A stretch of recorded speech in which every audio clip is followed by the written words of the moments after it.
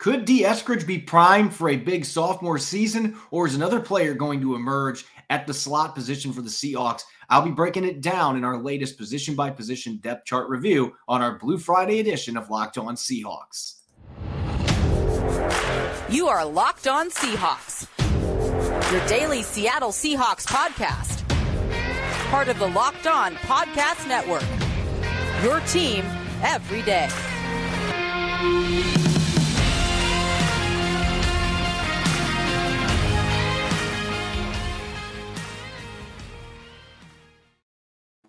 Greetings, 12s. This is Corbin Smith, your host for Locked On Seahawks. Thanks, as always, for making Locked On Seahawks your first listen 5 days a week. Riding solo on our Blue Friday episode. Plenty to unpack after the Seahawks' fifth OTA yesterday, including some comments from Shane Waldron, first time speaking with the media this offseason. Plus, I'll be answering your questions in our weekly mailbag segment and checking out slot receivers in our latest position-by-position depth chart review. This episode is brought to you by Blue Nile. Make your moments sparkle with jewelry from BlueNile.com, and Locked On Sports listeners get $50 off purchases of $500 or more. This podcast exclusive includes engagement. Use the code Locked On at checkout at BlueNile.com. Now for your lead story here on our Blue Friday edition of Locked On Seahawks. For the first time this offseason, offensive coordinator Shane Waldron met with the local media following yesterday's fifth OTA session. We picked his brain on a number of different topics: the quarterback competition,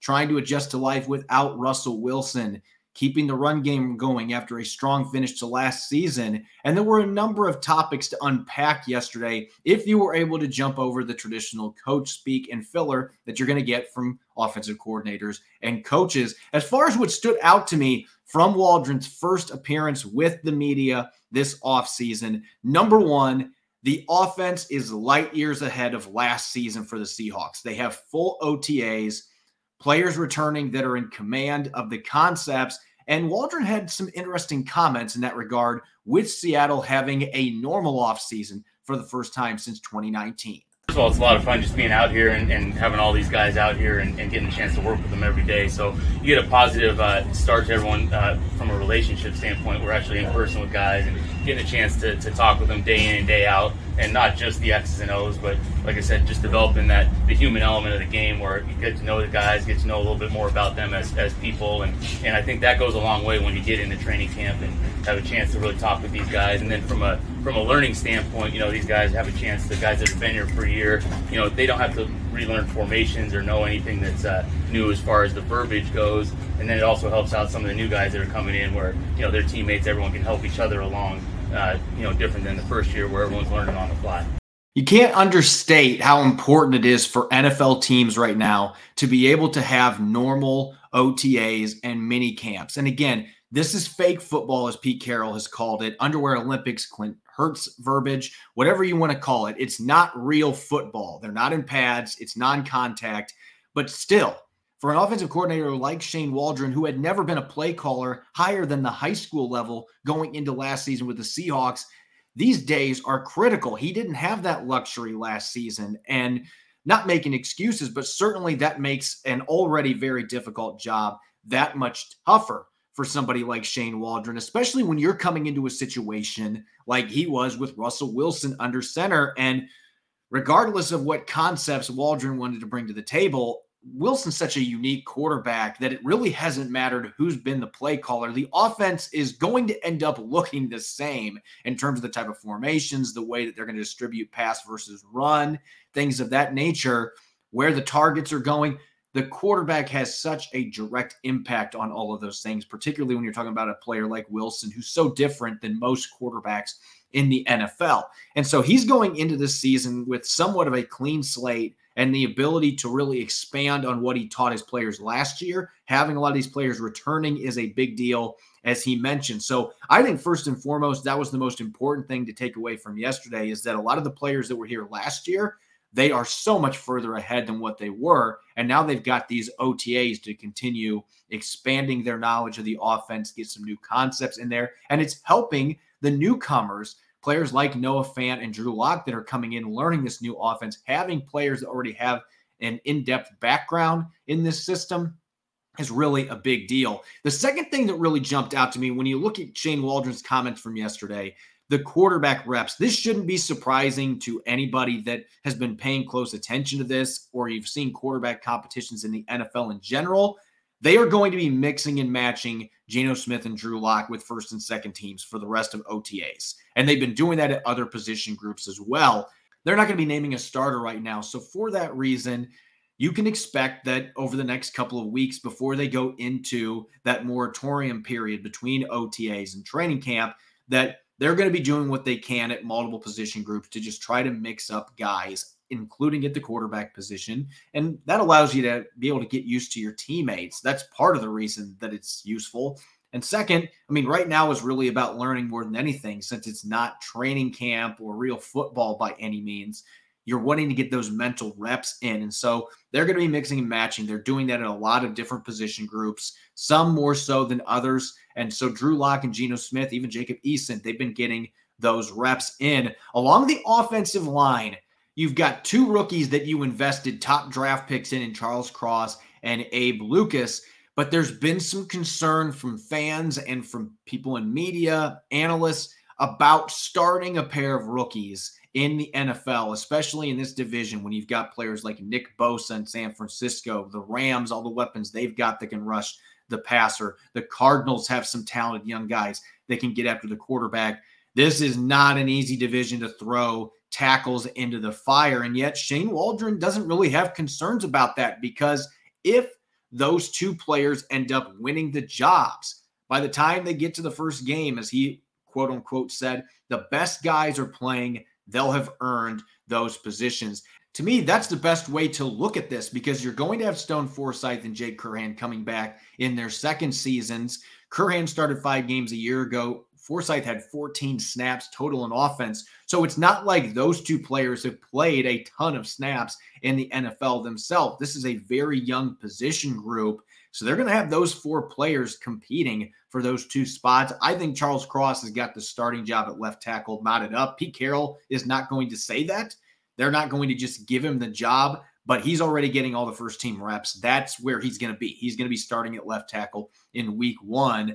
Unless there's an injury, he is going to be the guy. Right tackle, as we've talked about time and time again in this podcast, that's truly a 50-50 proposition, because Curhan did start 5 games last year. There are some questions about Lucas in terms of his pro readiness in the run game. He's going to get a chance to answer those questions when they put on the pads, but it's really tough to evaluate these players along the offensive line right now, more so than any position group, because they really can't do anything other than show you their lateral mobility, their athleticism. They can't block. They're not doing any of that type of stuff until we get to training camp. But once that time comes, if Lucas and Cross both prove they are the 2 best tackles, then Shane Waldron's going to be fine. He's going to be comfortable with that because they earned the positions. And building off of that, looking at the run game, last year, the Seahawks were able to finish the season strong. They won their last 2 games. They had a couple of nice victories late in the season where they were able to rack up running yards. And Rashad Penny was such a key part of that. But the offensive line opening up holes, everything was working as a cohesive unit. You had receivers blocking on the outside. There was a run in the Texans game that Penny broke for a touchdown that was sprung by D. Eskridge making a block from the slot position. So putting all those pieces together, that is really a main focal point for Shane Waldron going into his second season as coordinator. He wants to carry over that momentum that the Seahawks built last year, running the ball the way they did the last 5 or 6 games, whether it's Penny having Ken Walker III in there, if Chris Carson's back. He wants to maintain that run game where the offensive line is opening up holes, the receivers and the tight ends are actively involved in creating blocks and opening up space for running backs to operate. He wants all 11 players to be involved in that and make this a balanced offense where the play action works off it. It complements their passing attack.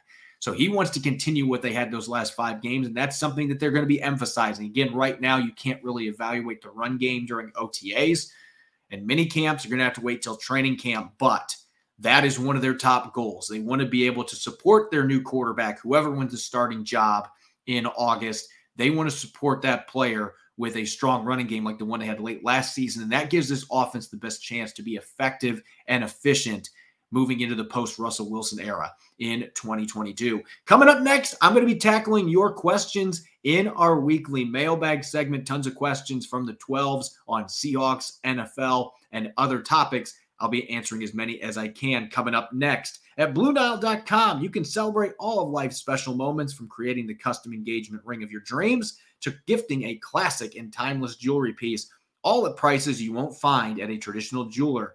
Whether you're ready to pop the question or you're celebrating a milestone moment, find jewelry as unique as her with the modern convenience of online shopping at BlueNile.com. Build the engagement ring of her dreams or celebrate life's special moments with fine jewelry. No matter what you're looking for, Blue Nile has jewelry experts on hand 24/7. Make your moment sparkle with jewelry from BlueNile.com. And Locked On Sports listeners get $50 off purchases of $500 or more. This podcast exclusive includes engagement. Use the code Locked On. Again, that's the code Locked On. Every order is insured, ships free, and arrives in discreet packaging that won't give away what's inside, so you can shop stress-free and find your forever piece. Go to BlueNile.com today. You're listening to the Locked On Seahawks podcast, Blue Friday edition. I'm your host, Corbin Smith. Thanks as always for making Locked On Seahawks your first listen 5 days a week. And we have an important favor to ask all of you, our wonderful listeners. We've put together a survey so we can learn more about our listeners like you and make your favorite Locked On podcast even better. This is your opportunity to tell us what you like and don't like about Locked On Podcasts. So go to LockedOnPodcast.com/survey right now to get started. It won't take very long, and everyone that completes a survey qualifies for a chance to win one of 10 $100 Ticketmaster gift cards. To take our audience survey, go to LockedOnPodcast.com/survey. Thanks for your help.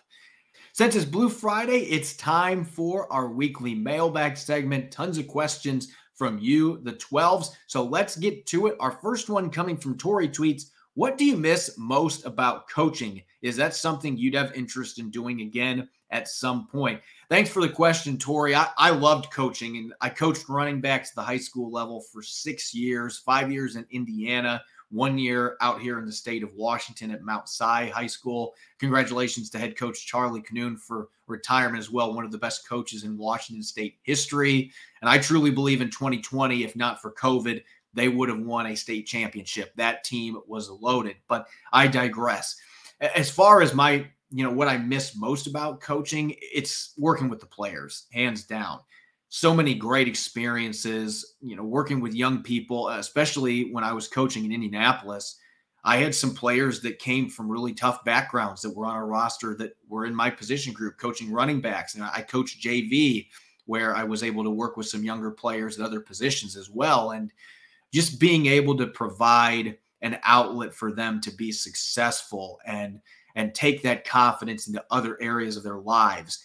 That was something that I really loved. I cherished going on the practice field every day and being able to work with kids. That was number one reason that I loved coaching. And as far as whether or not I'd have interest in doing it again, I'm actually going to be coaching at Tyler Lockett's camp on Saturday.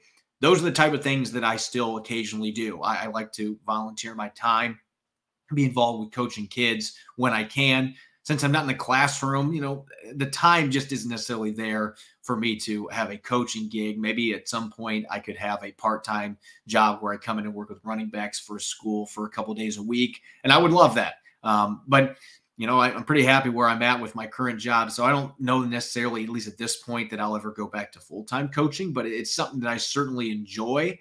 And having the opportunity to be able to coach at camps is something that, fills that void a little bit, to be able to work with young people. So I would never say never. Certainly it could be something down the road that I do, and I enjoyed it, but really love the things that I'm doing nowadays. This is really what my dream job was.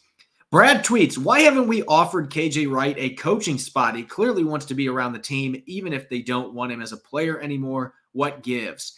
So I think that you have to consider everybody that's asked about this, and maybe KJ down the road will want to be a coach and he'll want to be involved. But the time commitment that coaches put in at the facility is just as bad, if not worse, than what players are putting in. It's an incredible time commitment. And that's even as a high school coach that I was just talking about, the number of hours that you spend watching film and trying to prep for games and things like that, along with the practices 5 days a week. Like, those type of things, it eats up your time. It's an incredible investment. And the NFL is just a different animal in that regard, the number of hours that these coaches put in. So a lot of times when players are done playing, they don't want to jump right into being a coach after being out of the league for a few years.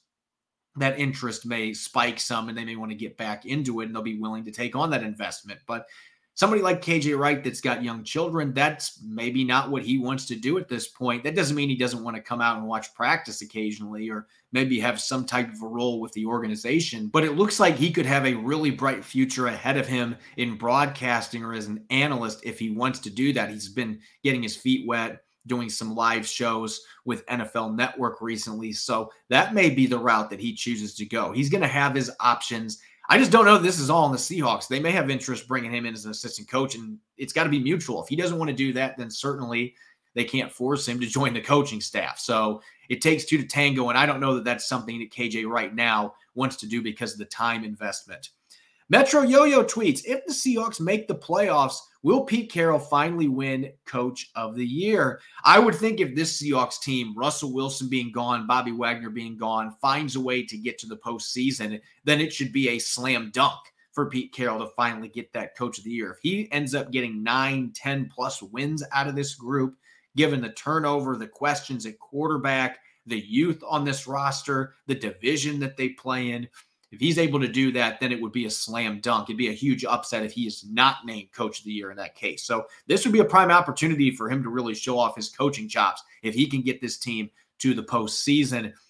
Steve Stank tweets, are we at a 2012 position with this current team? And so this is a question that Rob and I kind of looked at throughout the draft process because I think there are some similarities when you look at the draft picks that they had, the needs on the roster. But I still think that right now is much more similar to 2011. I don't know that this team is going to be ready to contend right now, especially with the quarterback situation. I think that the quarterback situation right now is probably pretty similar to when they had Tavares Jackson as the starter in 2011. He played through an injury, and the leadership he provided was not going to be the long-term answer under center. But he played better, I think, than a lot of fans anticipated. And they had some really fun young guys on that team. Richard Sherman was a rookie. Cam Chancellor was only in his second season. Earl Thomas was only in his second season. A lot of those members of that vaunted Legion of Boom defense were just entering the league at that point. So there was a lot of really intriguing young talent. And this year's draft class for the Seahawks maybe is going to have some guys that fit that bill for their next contender. So I think this is closer to being a 2011 team than 2012. From that sense, I could see next year being the year they go get their quarterback, and they're going to have a bunch of draft picks, 4 picks in the first and second round, where they can really be in that 2012 position where a really strong draft can get them right back into the playoff hunt and put them in position to be a Super Bowl contender again a few years down the road. Idaho Highlander tweets, do you expect any additional free agent signings? Nothing noteworthy, I think, at this point. Where the Seahawks are at, if they were still in a title window and Russell Wilson and Bobby Wagner were still in the Pacific Northwest, I could see somebody like maybe Ndamukong Suh, who's still a free agent, a guy that I think still can offer you something as a rotational defensive lineman. Those type of players maybe would be considered, but given the fact that the Seahawks are in a rebuild, I know Pete Carroll and John Schneider hate that word, but that's what they are in. It might be a minor rebuild. They might be more competitive than anticipated this year, but it's a rebuild. And with that, I just don't see them signing any big-name free agents, aging veterans to supplement this roster. The only thing I would anticipate any moves from here on out are going to be your typical end-of-the-roster shuffling that every team partakes in this time of year. CJ Max tweets, what would an LJ Collier-Ugo Amadi trade look like? Well, right now, you might be able to get a late-round pick, like a 7th rounder for Ugo Amadi. LJ Collier's got to prove that he's worth something. Unfortunately, when you're a healthy scratch for 7 games as a first-round pick, that doesn't look well. That doesn't look good. There were a number of reports out there that the Seahawks were trying to move him before the trade deadline, and there weren't any takers out there for him. So if they're going to have to move one of these guys, most likely it's going to be cutting them in training camp. I don't see any trade when teams are trying to cut down to 53-man rosters. I can't see a team giving up draft capital for either one. If they were going to, I would think Amadi with his positional versatility, the fact that he's been more productive in game action than what Collier has in their first 3 seasons comparison-wise, he would be the one you might be able to fetch a 7th-round pick from a team if they're that desperate in the secondary. And the last question here from Phil Leidick tweets, how often do you expect the second inside linebacker on the field this year? And does it look like Coleman is in the lead for that nickel spot?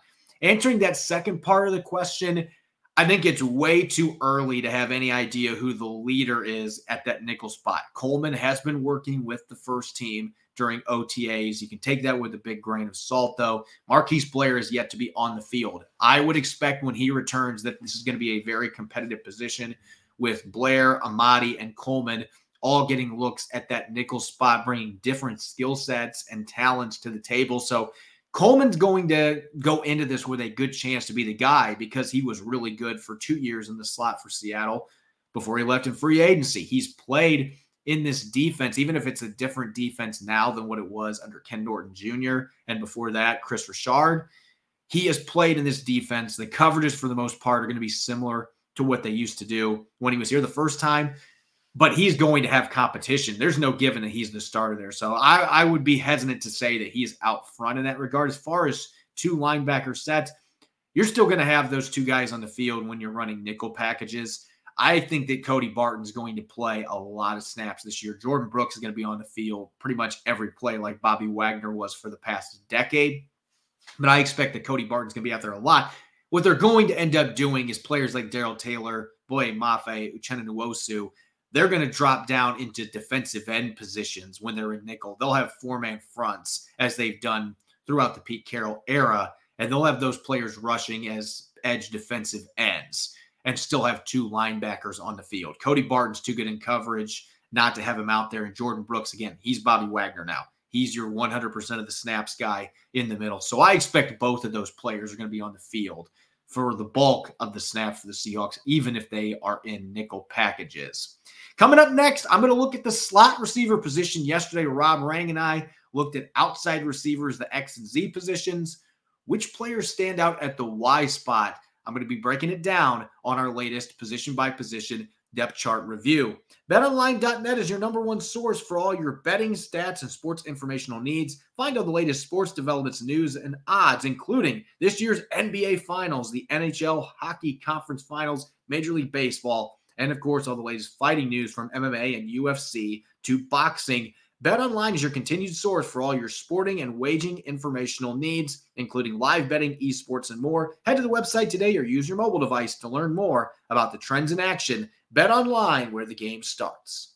You're listening to the Locked On Seahawks podcast, Blue Friday edition. This is your host, Corbin Smith. And as always, thanks for making Locked On Seahawks your first listen 5 days a week. Continuing our multi-part series here, position by position depth chart review. Yesterday, Rob Rang and I moved out to the receiver position. And as typically this time of year, the Seahawks have a ton of receivers on the roster, more than what we could cover in one episode. So we looked at the outside receivers, the X and Z positions yesterday. Today, going to slide inside to the slot position. And the Seahawks invested a 2nd-round pick in the 2021 draft on D. Eskridge out of Western Michigan, believing that he was going to be an immediate weapon out of the slot, a different skill set than DK Metcalf and Tyler Lockett. This is a guy with a powerful lower body, can break tackles, can make guys miss, a yards after catch monster or a yak monster, if you want it in short. But they never really got a chance to see that come to fruition last year because of injuries. He missed 7 games due to a concussion early on in the year. He had a toe injury that cost him most of training camp as well. Really set him back in his first season. You started to see some signs of what he was capable of during the second half of the season. Had a big game against the 49ers in week 13, scored his first and only touchdown of the year in that game. Had a couple other big catches that picked up first downs, but we didn't get to see him on special teams. We didn't get to see very many opportunities with the football in his hands. The jet sweeps they were running with him became predictable. With that being said, I think that right now, D. Eskridge has got to be #1 on the depth chart. Seattle's going to be going into this process hoping, keeping their fingers crossed, that the electric playmaker can really jump out in year number 2 when he can stay healthy. I think he's looked really good during these OTA sessions. And again, thing that you have to keep in mind with OTAs, it's not real football. But I think there's more that you can glean from receivers than other positions. You can see the athleticism, you can see the route running, you can see the soft hands, and D. Eskridge has made some nice catches so far during OTAs. So he's the projected starter, in my opinion. I think that Freddie Swain is going to be in the mix there. There could be a bit of a competition there. Freddie Swain last year doubled all of his numbers from his rookie season.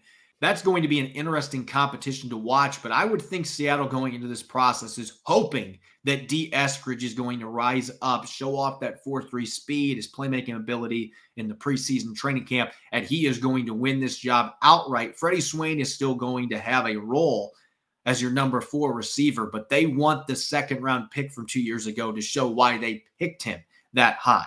And he's going to contribute on special teams some as well. Looking at wild cards here, to me, the wild card at the slot position, I thought about mentioning Freddie Swain just because he's been reliable. He improved last year, but Freddie Swain has been their number 3 receiver really for large portions of the last 2 seasons. So I don't necessarily consider him a wild card at this point. He's a guy that fans know. He's put up some decent numbers given limited opportunities. I think the wild card of this position is their latest draft pick in the slot, and that's Bo Melton, the player that Jim Nagy earlier this week on our podcast called Seattle's steal of the draft. Thought he was going to be a 4th or 5th round pick coming out of Rutgers.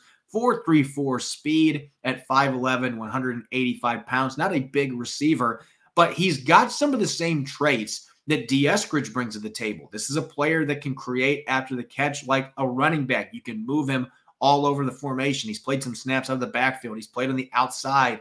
He's returned kicks. He showed at the Senior Bowl he's a better route runner than advertised. Rutgers didn't ask him to run that many different types of routes. Their route tree was not sophisticated. They didn't have the quarterbacks to be able to get the football to him consistently and lead him. So his numbers weren't great either.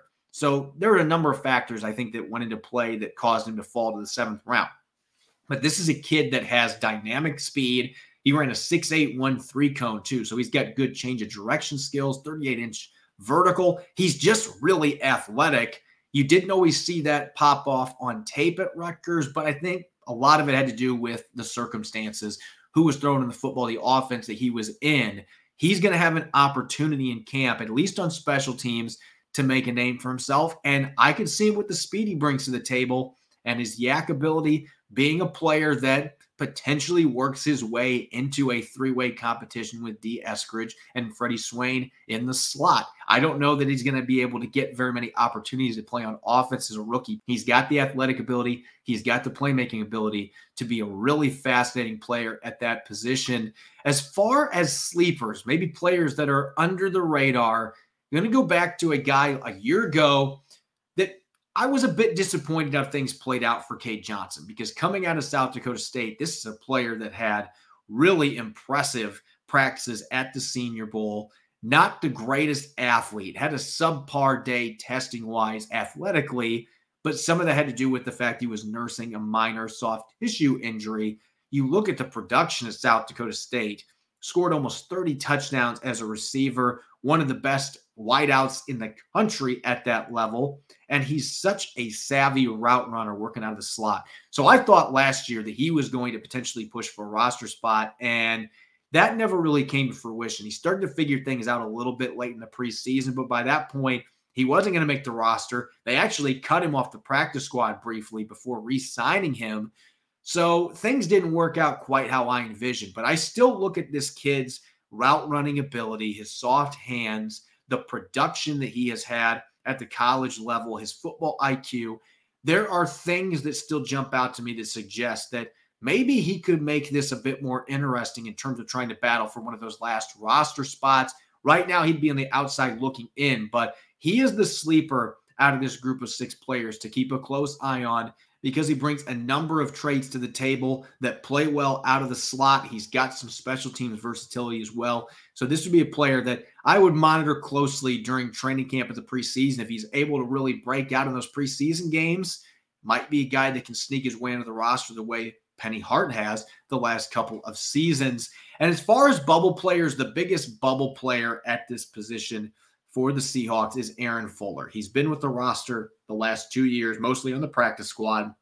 Did get to dress for a few games last year. Former University of Washington standout is at his best running routes from the slot. Maybe not the most athletic guy, but again, another player that brings some route running savvy to the equation. You can run the football with him, has played special teams, and he's a player that the coaching staff seems to be fond of. So he could be another one that maybe year 3 proves to be the charm after being mostly a practice squad player the last 2 years. He's had pretty good production in these OTA practices, made some nice catches. If that can carry over into training camp of the preseason, he's another player that might be on that 50-50 line that has a chance to be a surprise and maybe push for one of those last roster spots at the receiver position. As always, thanks for making Locked On Seahawks your first listen 5 days a week. You can follow me on Twitter at Corbin Smith NFL.